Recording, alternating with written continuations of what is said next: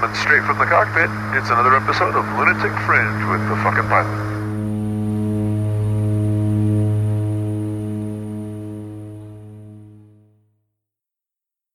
Ready, set, go.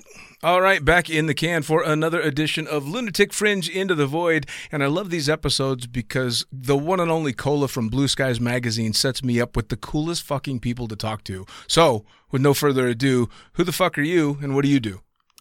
Hey, Dean. My name is William Lux. A lot of people also know me as Big Daddy Wizzle, I guess. But I'm just a really avid fun jumper. I fly a lot of video and do a lot of one-on-one free fly coaching when I can. Cool. But, the Big Daddy Wizzo, we're definitely going to have to come back to. This I want to hear about. I like that. Well, now, so you say you're an avid fun jumper and you do a lot of coaching and stuff. Are you working in the sport or do you have a real job as well? Well, I have a real job. I lay pipe for a living pretty much. I'm a union pipe fitter. I'm a craftsman. I mainly just weld for like heavy American industry. Okay. But so I work like half the year and skydive half the year. That's the balance I try to obtain, you know? Well, nice. Well, I like the fact that your job title is you lay pipe.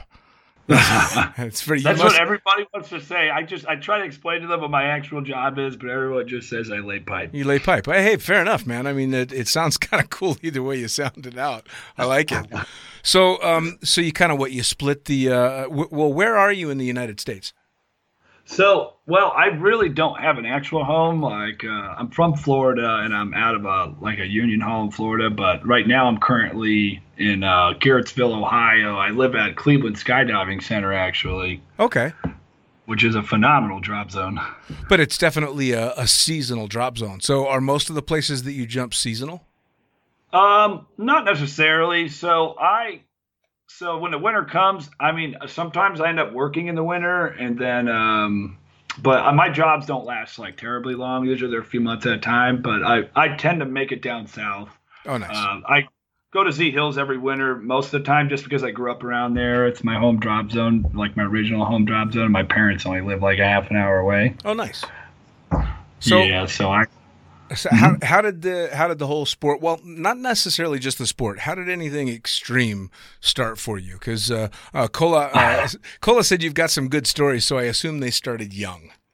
Yeah, I was a pretty bad child actually. I was out on my own pretty early, and I was really reckless, But it all pretty much started with motorcycle racing. I used to be stupid, man. I used to just run from the cops, like just for fun all the time on my sport bikes and stuff with my buddies. And, it was kind of just a game to see how much we can get away with it, And this was in Florida?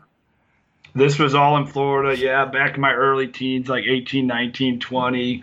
I ended up getting a few motorcycle accidents. I've been hurt a bunch, and then that was before skydiving. So honestly, it's a good thing I did that first and survived, because when I got into skydiving, it's a lot safer than the things I used to do. You know what I mean? Sure. Now, I got to ask, because Florida is becoming world famous for some pretty crazy shit. So just, running from the cops on motorcycles seems to be pretty normal for Florida. It's very normal for Florida. I mean, fucking hell. Bay Area. Yeah, I mean, it's funny because you see everything that's going on, and Florida always tops the news for some of the craziest shit I've ever seen in the United States. Like bath salts and zombies and shit. Yeah, man.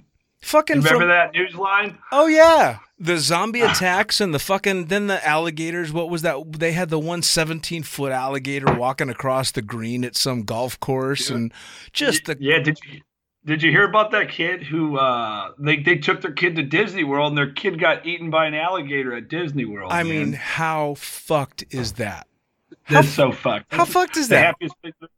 Huh? I mean, you take your kid to the greatest place on earth, one of which is don't they still have the island that's the pirate island, like with Peter Pan and all that stuff?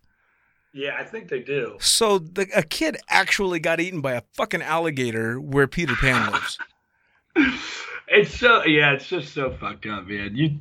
Like the fact that you can take your kid to the happiest place on earth and he gets eaten by a gator is pretty fucked up. Right? But that's Florida. you know? I mean, that's seriously intense. I mean, one has to wonder if they didn't think, maybe we should make sure there aren't any fucking gators in this water.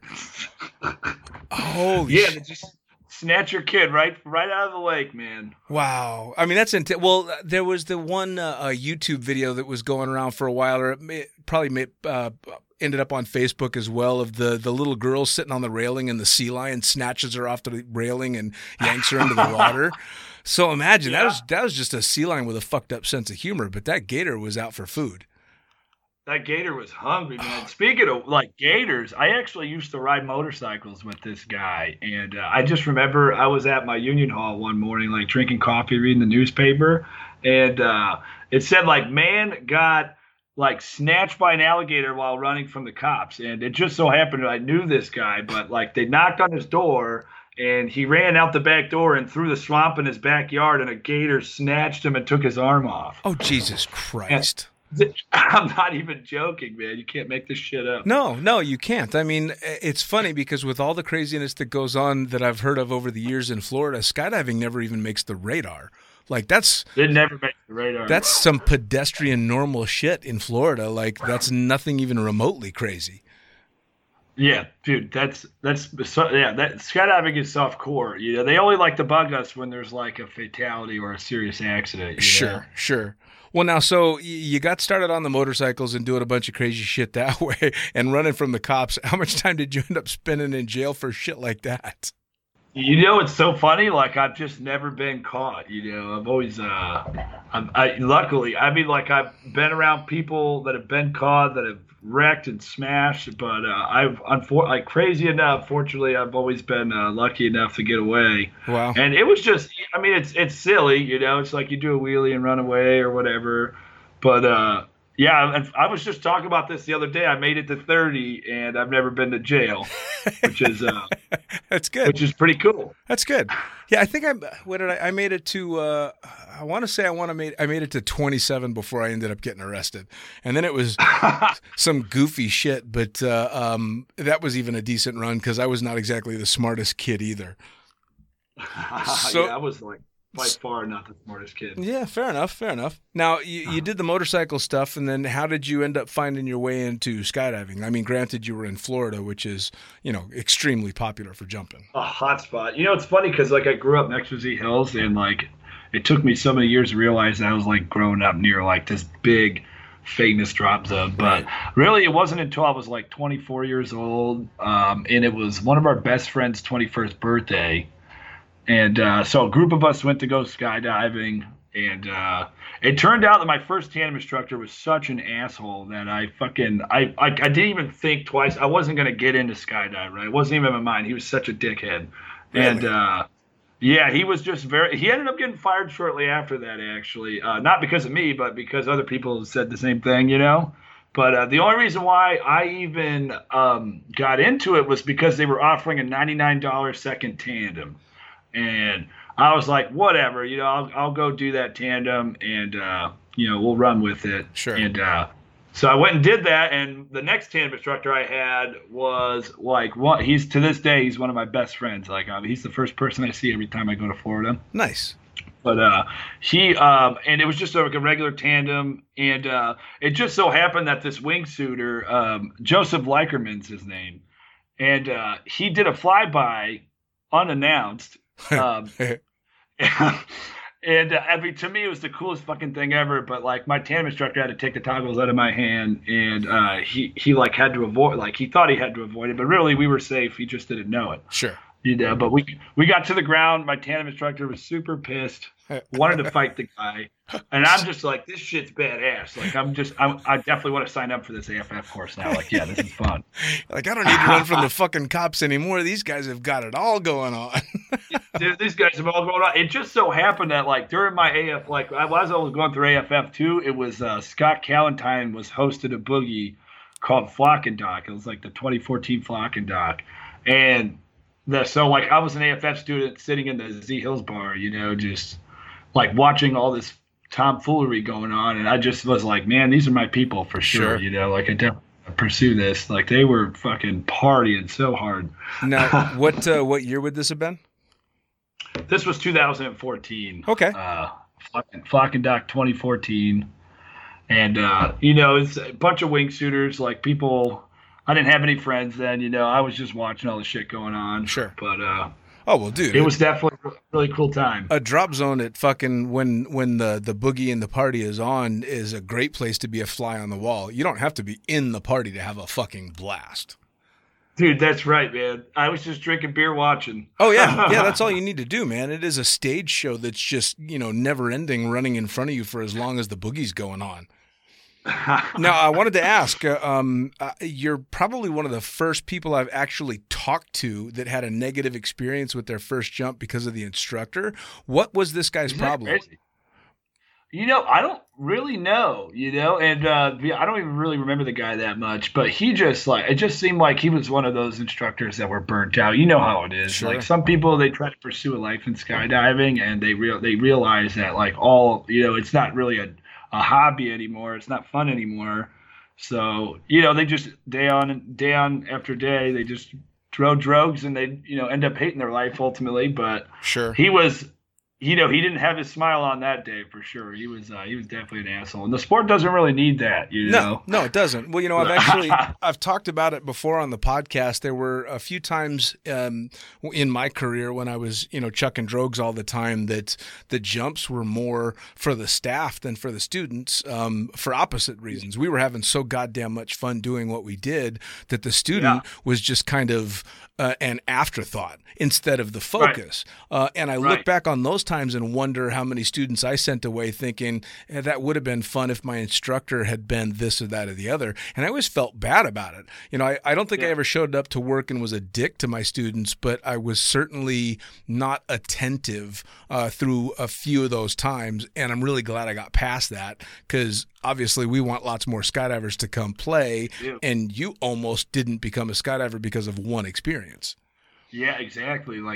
I just remember he let me, he gave me the toggles, here, this is how you do a right turn and a left turn. And I was just barely hitting the toggle because I was a little nervous Nelly. And he just took the toggles out of me. He's like, just give them to me. Jesus. You don't get it.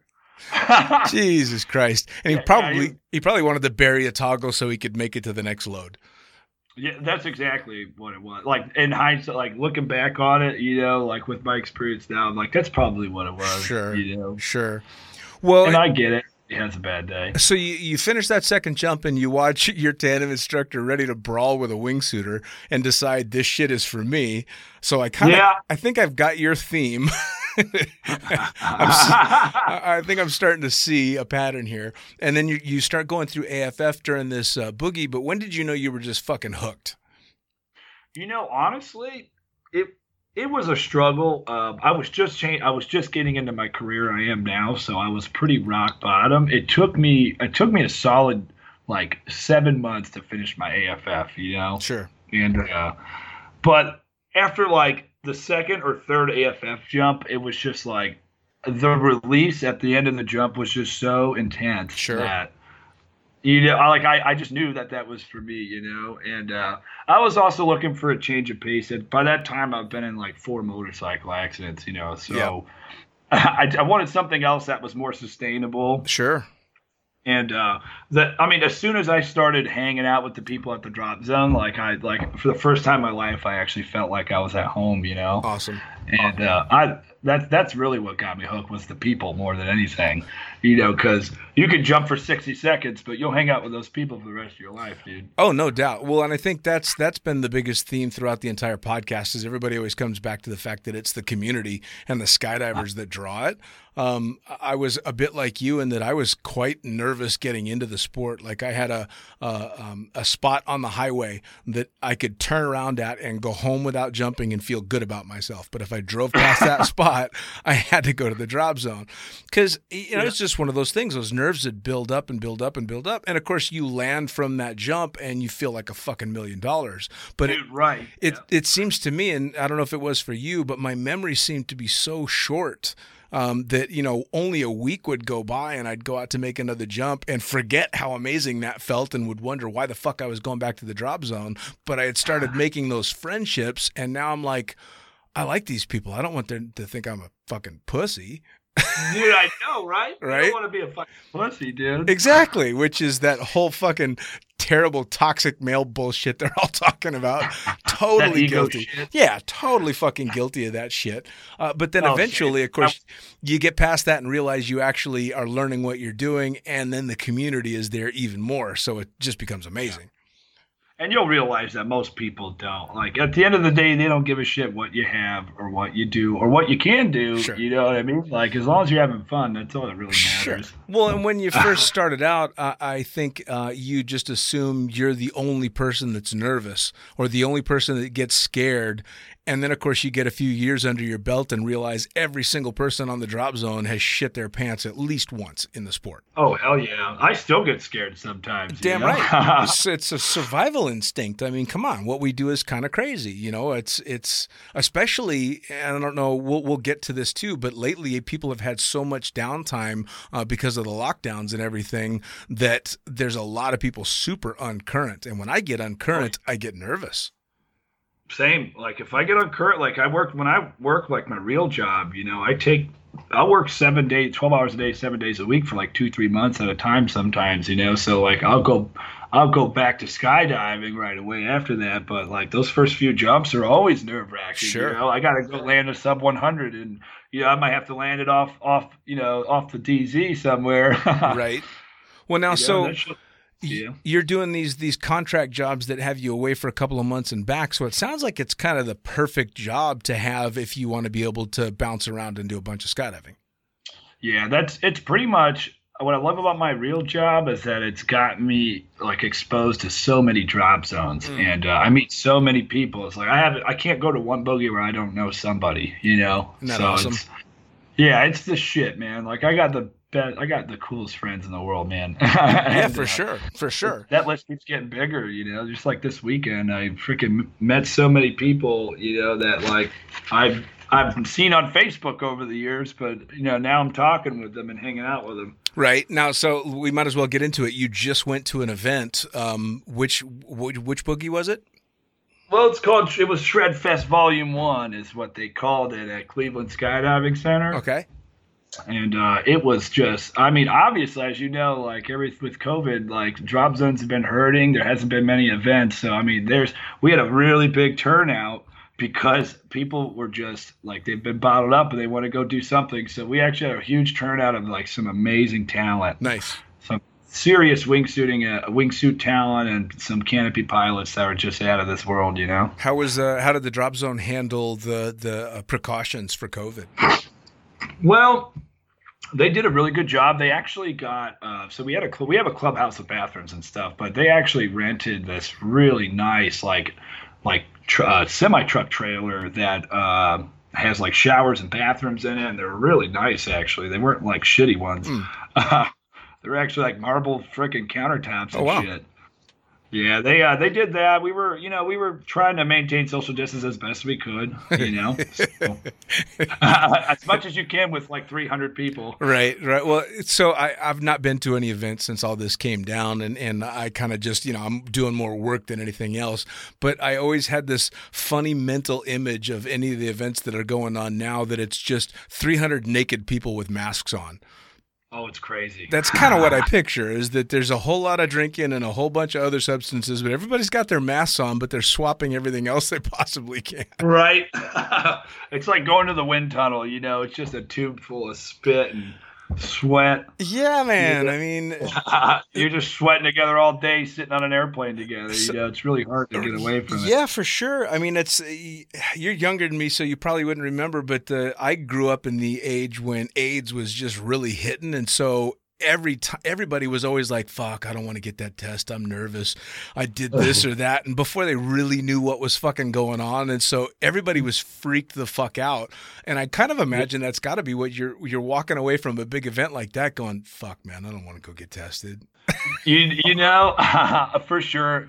And it's, for me, I mean, it's not that I, like I do respect the fact that we have to be cautious for sure. It's like for my normal job, like I work these big construction sites with thousands of people. So it's like, as much as I want to worry, it's like, it's so futile for me to worry that hard because like I'm going to be exposed to a multitude of people, whether it's at the drop zone or, whether it's at my job trying to make a few bucks, Sure. But, well, I think it's just a matter of trying I to be as cautious as possible, right? Yeah, you have to be as cautious as possible. I definitely wash my hands a lot. I take a lot of showers. Sure. Shower a couple times a day, Now, how do you feel about the USPA announcing canceling the Nationals? Yeah, I'm not too stoked about that. I'm really big into canopy piloting, and like this year was my year to try to like get ready for competition, and I all that kind of fell through with this. So, I mean, I'm not particularly happy about it, mainly because, it's such a manageable event compared to the caliber of other events that are actually going on. I feel like it's more just like the USP, like they, like people just don't want to try to find a solution, Sure. But, I mean, my opinion was, no, go ahead. Oh, sorry. I was saying it is what it is. You know what I mean? Like, we can minimize the risk some more. Like 2020, it's kind of already a wash up, dude. So we can try again next year. Yeah, man. I mean, fuck. Did you see that NASA just announced that there's 2 asteroids on the way to possibly hitting the planet right before Election Day? I'm like, are you kidding? No, I'm not kidding. Oh my God. No, I live under a rock. I don't actually watch the news at all because I'm just scared to. Well, you might be under a rock if these fucking asteroids hit. Dude, it's insane. Oh, actually, as a matter of fact, after this podcast, I will definitely go check that out. Dude, man, 2020 is just the most bizarre goddamn year. I'll tell you what. When it comes to the Nationals, I wasn't sure which way I felt about it because drop zones are operating, being as safe as they can, but ultimately, my opinion was that I thought it was a good thing that they canceled it for basically one main reason. Skydivers and skydiving already fight to keep our reputation up. I mean, the general public already thinks we're fucking crazy, and we're always fighting airports for access and all this kind of stuff. And so if the USPA endorsed a big event, that's just one more thing that makes us look shitty. So yeah. I think that was the linchpin for me was, okay, yeah, they could probably do it safely and this and that, but when the drop zone decided they didn't want to host it, and then USPA decided to back that and cancel, I'm like, even if for nothing else, just for the image of skydivers, that's probably a good idea. Yeah, Dean, I never really thought about it like that, but now that you say that, I can get on board with that too. Yeah, and I see it both ways. I just think we're already fighting an uphill battle and have been for so long. I mean, like look at the Sturgis event that just went on. Now they're tracking cases all over for Sturgis. Now, granted, Sturgis and the Nationals are 2 completely different events. But, for sure. That didn't exactly do anything to make the Sturgis crowd look any better, So in that respect, I think it was a good thing that they did that, in my opinion. Yeah, I would think so. Yeah, one of our main supporters, you know what I mean? Like, they generate a lot more publicity than just a single drop zone, If they're saying that we shouldn't host it, I think it would make us look better. Because you're a lot of people and a lot of entities. Like, you either love skydivers or you hate skydivers. Yes. Yeah, or they just don't, or they're not even on your radar. So most people don't really think too much about skydiving at all. So whatever they hear on the news is what they're going to believe. And if they hear, of course they hear about a fatality, and if that's all they know, they're like, oh, fucking crazy skydiver, somebody went and got himself killed. Or if it's, somebody announcing they had this big event and now a shitload of people are sick, it's going to be, dumb sky. Well, they jump out of airplanes. Of course, they're not going to be careful, so right. So in that respect, I think it was a good idea. It is a super big bummer, though, for all the people like yourself that were, ramping up for being able to go out and compete. But at the end of the day, it's not gonna. I mean, it's a small loss in comparison to everything else that the sport had. Every other hit that the sport had to take. Right. Like we've already had a lot of losses this year in terms of like revenue and drop zones being open and boogies going on. Like, what's another little event? FLCPA is just a speck on the radar. You know? Yeah, for sure. In fact, I just saw one of the shittiest things come across my feed on Facebook was I believe it's Skydive Talpo is closing their doors. Oh, really? And that fucking floors me because Taupo, it's a world famous drop zone. That place has been going balls to the walls forever. And they had a picture of the Maori designed pink wing of the Pac 750 with an announcement saying they're closing their doors due to COVID. That is so sad to hear, man. Yeah, I mean, well, and that might be one of many losses, you know. Oh, I think it's going to be one of many, and that's a big drop zone, though. So that makes me nervous for the small drop zones because at the end of the day, most drop zones are kind of hand to mouth. It's, unless you've got a big military contract, I can't imagine that there's a huge profit margin at most drop zones. Right. Some of these drop zones have expensive turbines just sitting there. You know, they are not cheap. No. They are not cheap. No, not at all. I mean, imagine you signed a year lease on a caravan or something with minimum hours, just in time for the year to kick off, and now it's parked. Now it's parked, not making any money, I mean, fuck me. It's sad. Yeah, that's hardcore. That's hardcore, and of course, a lot of skydivers were skydivers. That's it. I mean, for me, I'm a longtime pilot, but I'm primarily a jump pilot. So for me to go out and get a different kind of flying job is difficult. But if you're just a skydiver, if you started jumping very young and that's your primary job, man, you're not qualified to do a whole lot else. Yeah, exactly. I completely agree with you. That's and that's where it's gonna. The sport's going to evolve around that. Although things may change and drop zones may close.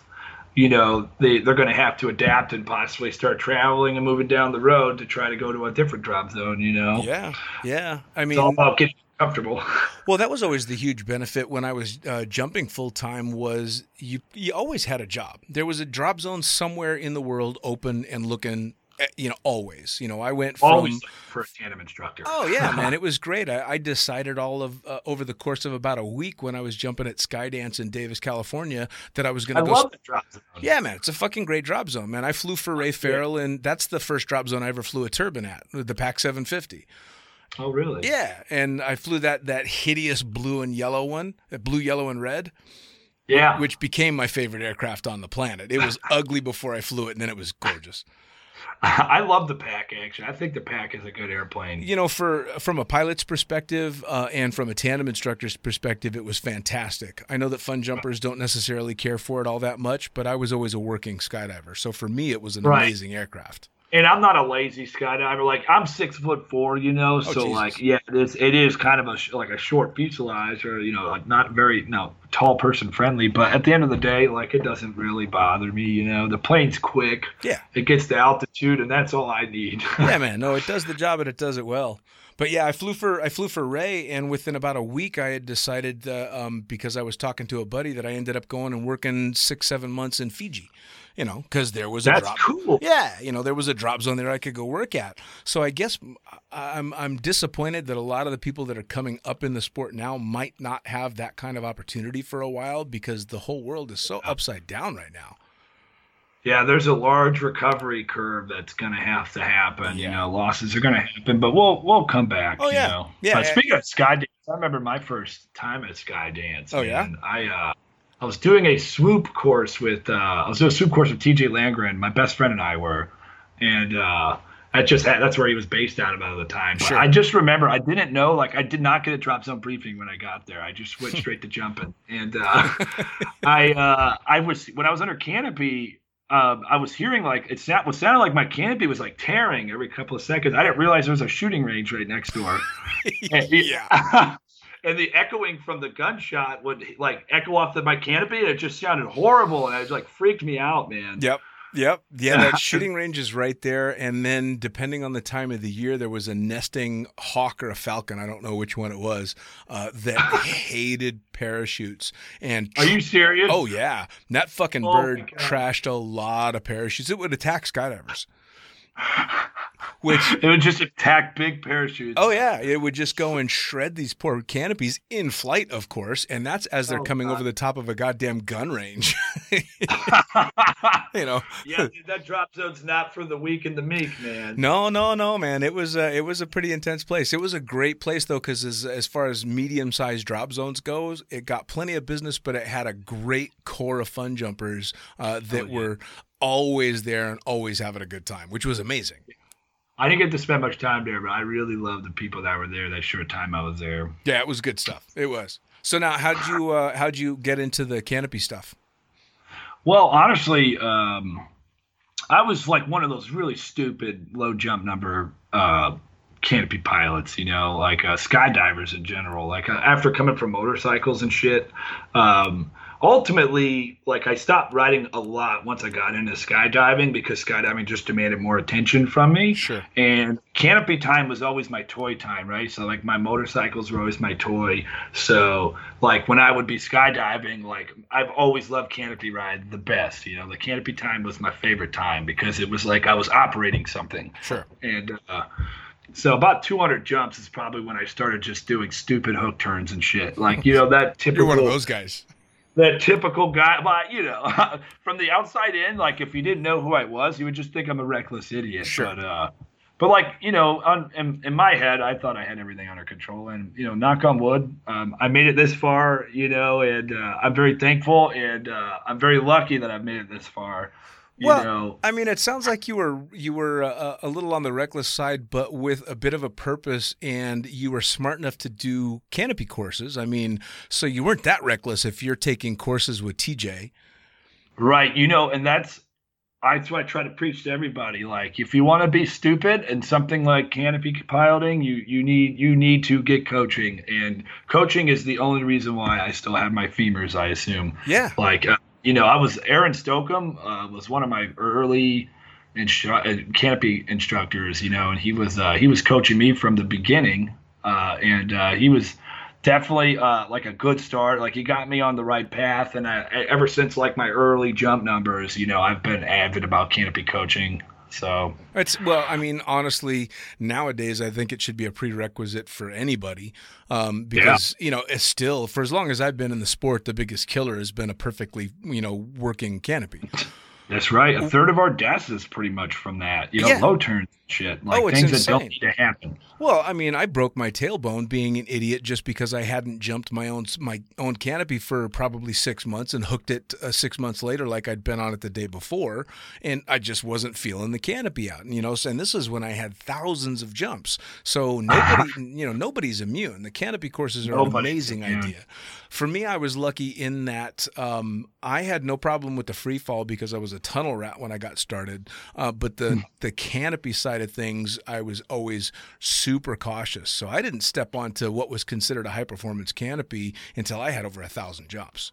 See, I can respect that. You see a lot of these guys who are like, I wish I would have made the same decision you made. Like I didn't see the tunnel until I had 700 jumps. And like, I was a trash free flyer, and but it's like amazes me. It's like trying to defeat 700 jumps worth of bad habits, Right. But then you see these guys who like start early and they become very proficient free flyers, and then they're more valuable in the sport, and they can take their time and not necessarily need to rush canopy piloting because they have other avenues to approach, like coaching or organizing. Right? You can get better very methodically and safely versus the reckless path that I chose. Sure. Well, and I was only lucky in that I started working so early in the sport that the whole craze to downsize and get the faster high performance canopies didn't matter so much to me because I was too busy landing to get the tandem landing shot to run in to grab my rig to do it again and then edit all the videos at the end of the day. So I wasn't thinking about setup for this hook turn or that hook turn, and it wasn't fun jump to fun jump for me. It was work jump to work jump.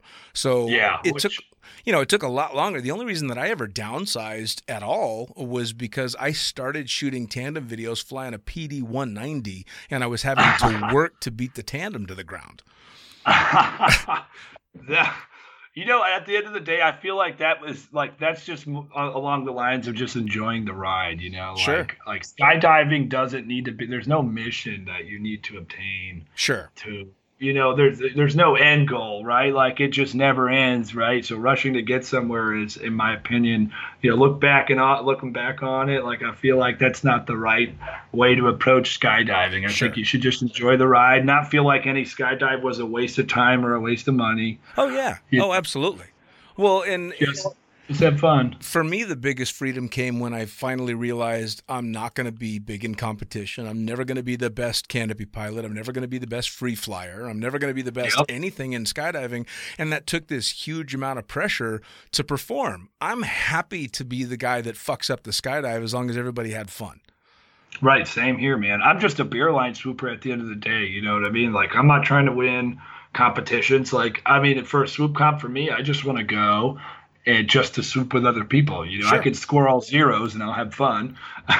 Oh, sure. Some of the funnest canopy times that I had was we used to have, I think it was Tuesday morning swoop club at Skydive Cross Keys, and everyone would wake up with the sun and hop in the 206, and we would jump our asses off until open a business at, I think, like 10 or 11 o'clock. So everybody's going up and swooping the pond, and you'd get a crowd that would come out. Like, people would come out on their days off and start day drinking to watch us, you know, frapping in or trying to go dirt across the pond. And it was a great, fun way to learn, but that was like the apex of my swooping career. You know, it's funny that you mentioned that. Like, I can't tell you how many times I've done Tuesday Swoop Club at Cross Keys. Awesome. It's awesome, right? Keys. I love Cross Keys. Oh, dude, I did Cross Keys end of 03 through to beginning of 06, and it was some of the most amazing times I kind of remember. That's the old John Edos, Rob Stanley days, isn't it? Yeah, man. So I was working with Stanley, and Edos was running the place. Dave Pancake still the manager. Range was, you know, still there, and all the usual suspects. Danny Kuhn was shooting video. Steve Werner. I mean, just this amazing crew of people. Kim Worthington was doing AFF. Steven Jackson doing tandems, and we were all living on the drop zone as well. So it was all these insanely talented skydivers at the party phase of their lives at the biggest party drop zone on the planet, and fuck me. Dude, I hear so many good stories about Cross Keys, man. I've spent a few seasons ever since I found Cross Keys on a random Tuesday one time. I was working like every day at this power plant, Maryland, and I was like, I'm taking tomorrow off. I don't give a shit. And so I Googled the nearest drop zones. There was a tie between Orange, Skydive Orange, which I've spent a lot of time at, Sure, and Cross Keys. And I went there, and like, I've never looked back, man. Pico and Nadia, the new owners of that drop zone, like, they do everything they can to make their fun jumpers happy. Well, and I've heard they've done an amazing job. I've not been back since I left in 06. And it went through this amazing time when I was there. I kind of got the last couple of holy shit years. And there were one or two more to follow, but it was that joy and tragedy mix, because for every good thing we had something bad. Like, we had a number of fatalities throughout the years that I was there, and some pretty gnarly situations. And I know it went downhill after I left. So it's so amazing for me to hear that it's come back and people are super stoked to be there and having a good time again. I mean, that's amazing. Yeah, that drop zone's killing it. Pico and Nadia has done such a good job at running that drop zone, man. Like, they got one of the fastest jump planes I've ever jumped out of there. Nice. Yeah, old Texas Turbine. It's the Turbine Caravan, yeah. Yeah. Awesome. Well, it was such a fun drop zone, and not to mention it's just a cool chunk of airspace to be flying in, because you got the Philly approach corridor, so there's jets everywhere. Which I always thought was hilarious. I mean, I was actually close enough to a 7.5 doing a tandem once that I could read the tail numbers of the damn thing. Are you serious? Yeah. So did you ever see the video of Rob Stanley? Yes, I have seen the video of Rob Stanley where it comes by and like he's like, "Did you just see that?" Yeah, shit? Man. Yeah, I actually submitted that video. Have you seen the Facebook group, the Aussie Man Reviews? I have not. I should check out. Yeah, so there's this Aussie Man Reviews. It's just this great guy, Australian guy that does voiceovers for all this different shit, and he has one recurring one that's called Destination Fucked. And I sent in that video, and he picked it and did a voiceover for it and everything. Oh, it was fucking hilarious.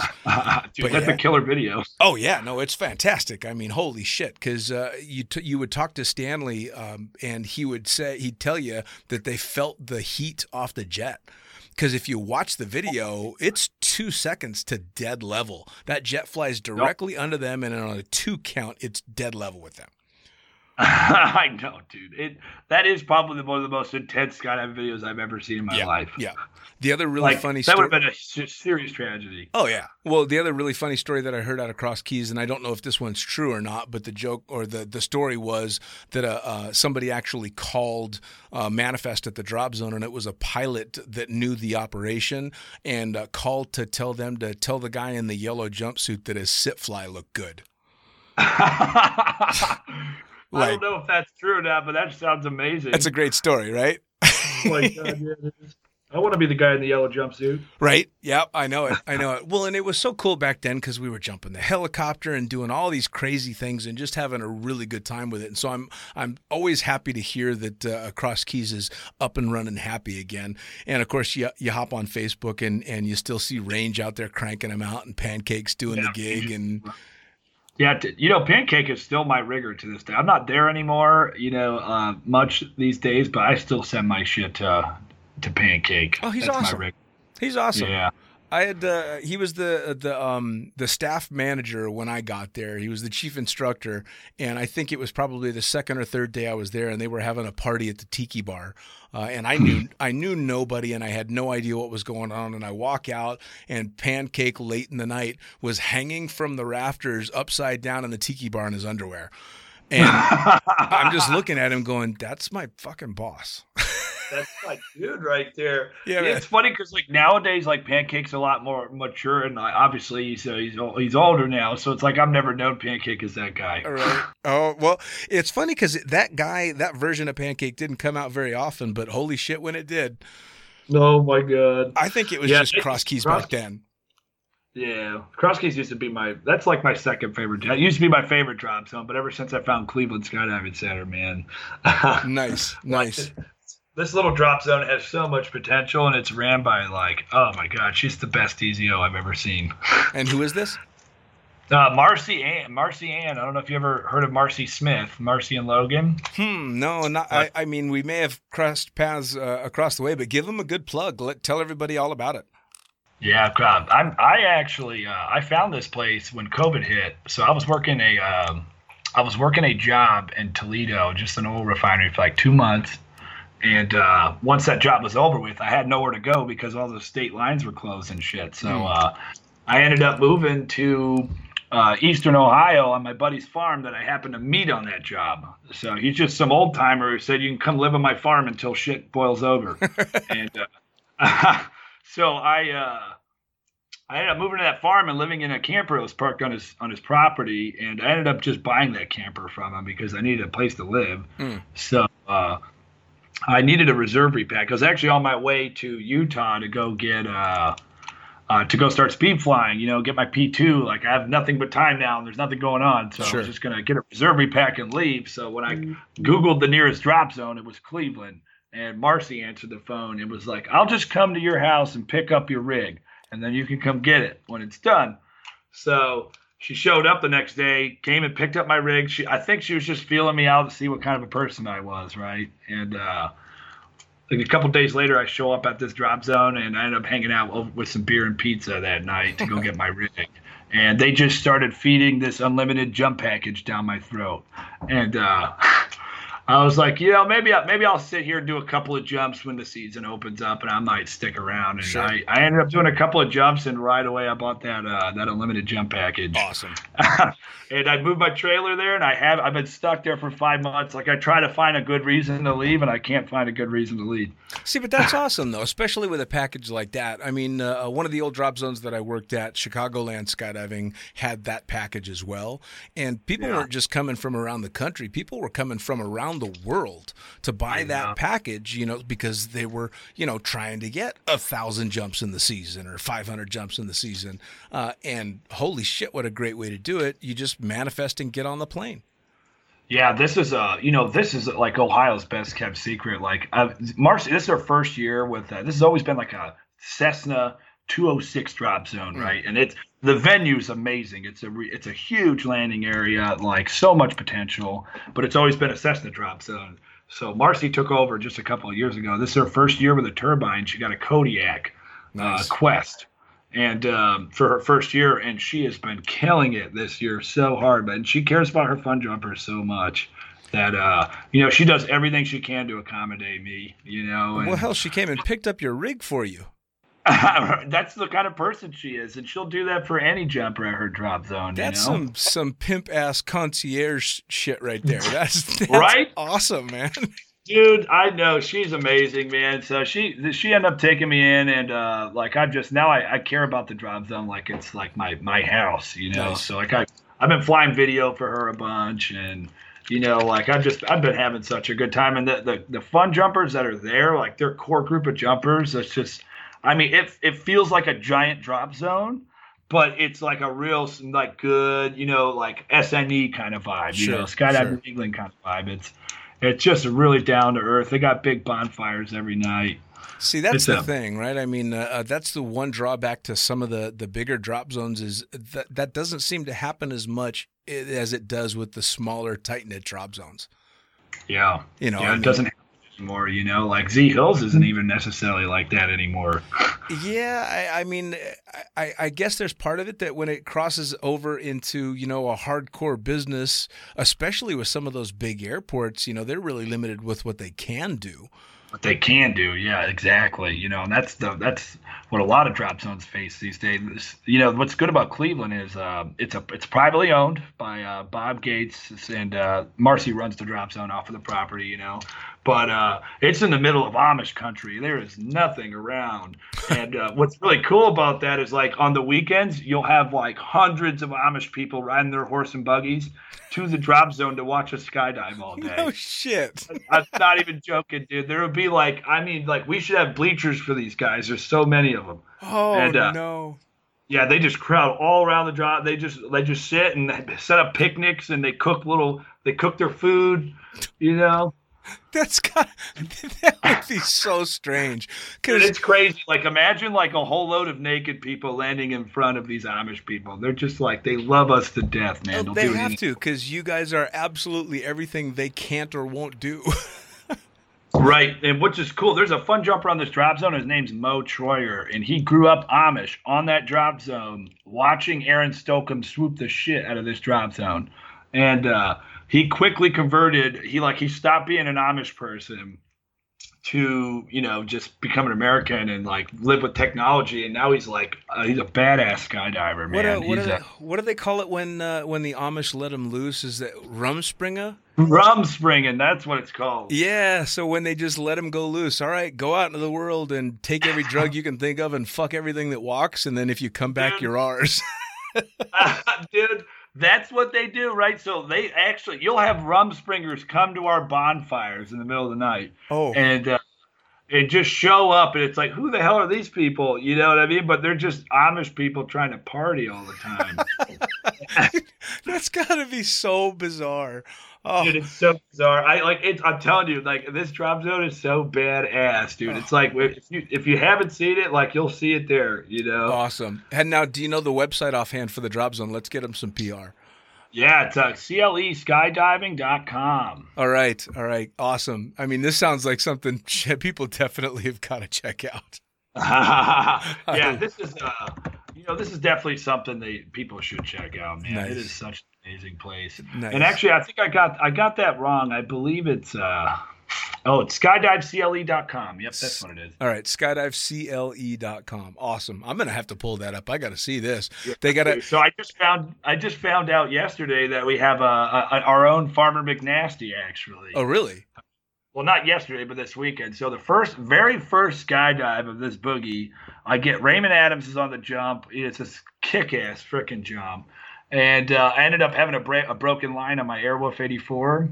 Oof. And it was just unlandable. Like, I didn't want to die, so I chopped it. And it landed, like, literally, like, right across the street from the drop zone. Like you could see it from the parking lot. Right. And this lady just came out screaming and yelling at us and would not allow us to go. I had to get the sheriffs involved, and I was dealing with the sheriffs and trying to recover that canopy for like 6 hours. Oh, that's such a shame when shit like that happens. Yeah, it was terrible, man. Like, she came out like a wild swamp pig, man. She was such a bitch. Now, does she have ongoing problems with the drop zone, or was this just a one-off? So she had a problem with the same similar thing happening at I suppose it was last year, right? So she's only lived there for 2 years. This drop zone's been there. Like there has been skydive operations out of there since like it's one of the oldest drop zones in the country apparently. And but she just moved in about 2 years ago, so I think she had a similar issue last year, but I didn't know about it, you know. And this year was just one off. Like we haven't bugged her at all, you know. We're very respectful, and we were respectful coming up to her. She just literally would not hear a single word I had to say. Oh man, that's a shame. I mean, for Christ's sakes. That's what you'd rather I just rode this piece of shit down and got myself killed instead of it accidentally landed on your property. Come on, dude. I know, and even the cop, like you know how like the people, you know, if you don't skydive, you don't really know. But the cop was like, well, "Did you do it on purpose?" I'm like, "Yeah." The last thing I wanted to do was lose my $3,000 parachute across the street. Exactly. Yes, I intentionally threw my parachute on her property from 3,000 feet. Fucking people. Oh man, I don't get it. Now when I pull up, almost got the boogie shut down. She called the health department on us. The cops showed up and like they almost got this boogie shut down because of me, man. I was not happy about it. Like we had to like there were tents and campers everywhere for this event, right? And the health department came up and did not like it. And like by 10 o'clock, we had to have all the trailers out of there. So we just started hiding trailers down the runway. We were hiding trailers in the woods and pulling out. And then like after they left, we just came right back. Oh, well, hey, I mean, come on, you got to do what you got to do. But it's such strange times. I mean, because normally there'd be not much for her to do, but with all this COVID shit, it's pretty easy to just go, hey, these people are doing stuff. Oh, yeah, they're having fun. Get them. That's a shame. Well, I mean, it's some weird times. People are all on edge with everything going on. I know, everybody's on edge right now. You know, I get it. I understand. Like, for me, 2020 hasn't been that bad, but I understand for some people, you know, 2020 has been a really shitty year for them. So yeah, for sure. I try to have empathy for that, you know. For sure. So now when I pull up this website, am I going to see pictures of Amish people getting swooped? Because if not... Probably not. But I'm sure you could definitely see some video of Amish people getting swooped for sure. They need to have a whole section on their website dedicated to the Amish. Right. Yeah, if you go to that website, you'll see the dude with the mullet on there, and that's the drop zone owner's boyfriend. Actually, he manages the place. Awesome. That's awesome. So now you're doing the canopy stuff, and you said you do free fly coaching as well. Now how'd that get? How'd that get started? So honestly, like I've never been that good until I started in the tunnel. Once I got in the tunnel, I became a tunnel rat. Right, I got addicted very quickly, and it's not that I have I'm not like a you can definitely pay a coach to get you better coaching than me, but I got a little over 70, 80 hours in the tunnel, and I tend to my target focus is like more entry level SIP flyers and head down flyers, so I got into that just by going to drop zones and just going on a load and coaching people. Like I've never asked for money or for anybody to cover my slot, especially with this unlimited jump package. I've gotten a lot of the kids there on their feet, and it's awesome. It's nothing to me to just go on their jump.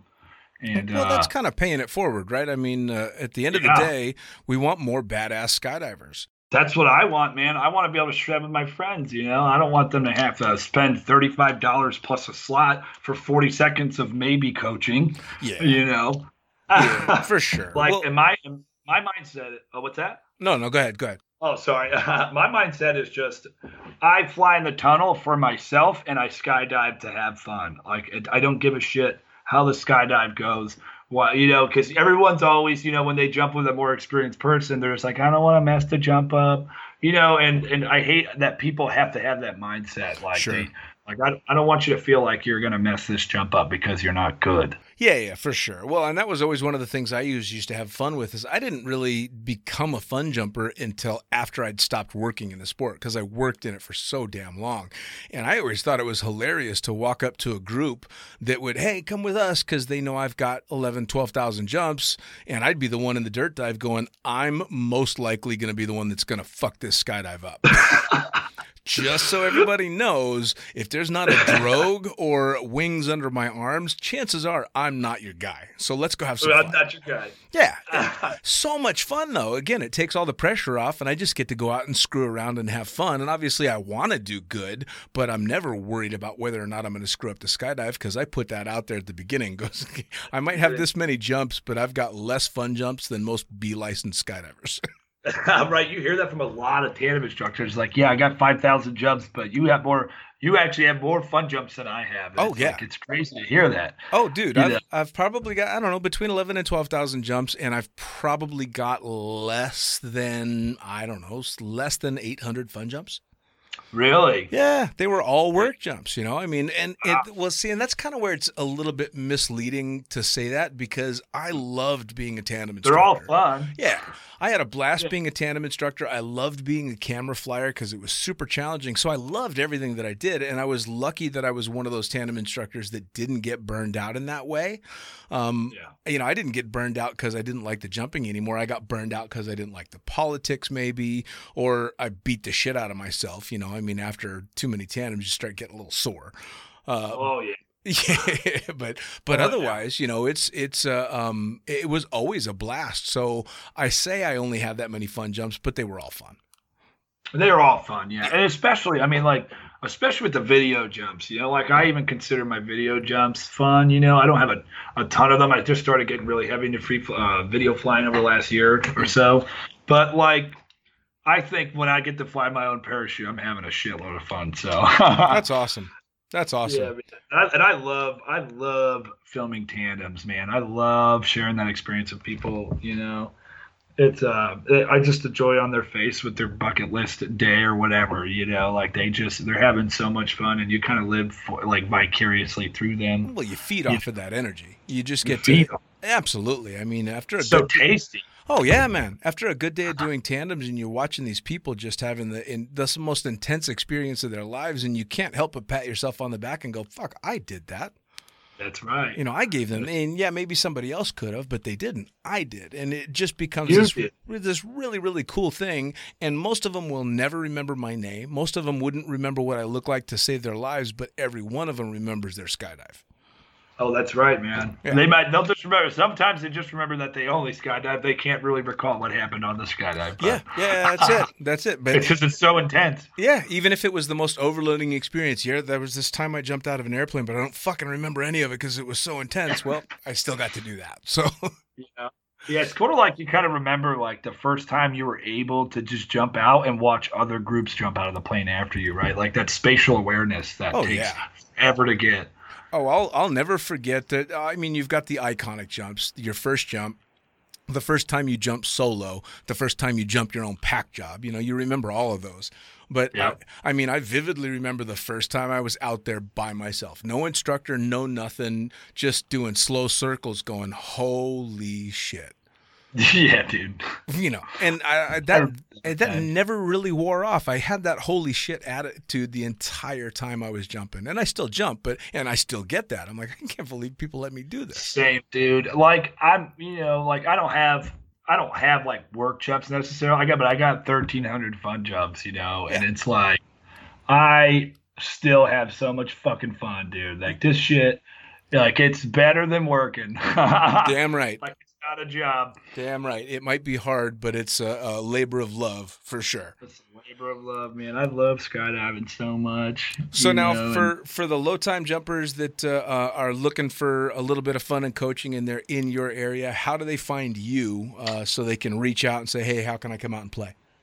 Yeah, they can always hit me up on Facebook, really. That's like my main channel of communication. If they just want to look up William Joseph Lux on Facebook, they'll be able to find my goofy mug on there. Awesome. I'm always welcome to new faces. I don't care who you are. Just hit me up. Awesome. Now, one more time, give us the drop zone so they can check it out. Yep. It's Cleveland Skydiving Center. If you need the website, definitely skydivecle.com. Skydive CLE at Cleveland Skydiving Center. Man, William, thank you so much for taking the time to sit down and talk to me. I know you're doing all kinds of shit and jumping and working, and I'm always happy to sit down and talk to happy skydivers that are enjoying themselves. Yeah, always, anytime, man. Hit me up anytime. Take care, William. Hey, you too, Dean. Thanks for talking. Bye-bye. Bye-bye. Skydiving with the fucking Amish. That is awesome. At any rate, this was another edition of Lunatic Fringe Into the Void, brought to you by the greatest magazine in the known universe, Blue Skies Mag. Head to blueskiesmag.com to subscribe to the magazine. Check out the new shit that's coming their way. Get your photos in, get your article ideas in. They want to hear from you. Also, for advertising, they're where you want to go if you want to reach out to the skydiving community. Also, pussfoot.com. If you don't know what it is, you're going to want to know. It's an awesome collective of a bunch of extreme sports enthusiasts from every walk of extreme sports, giving you a bunch of really cool, insightful information. So check out pussfoot.com. For me, I am The Fucking Pilot. As always, you can find me on thefuckingpilot.net, where you can get both the books that I've written, the Blue Skies book and the Accidental Stripper, both available in print and digital and coming up in audio. Thanks again. We'll talk to you soon.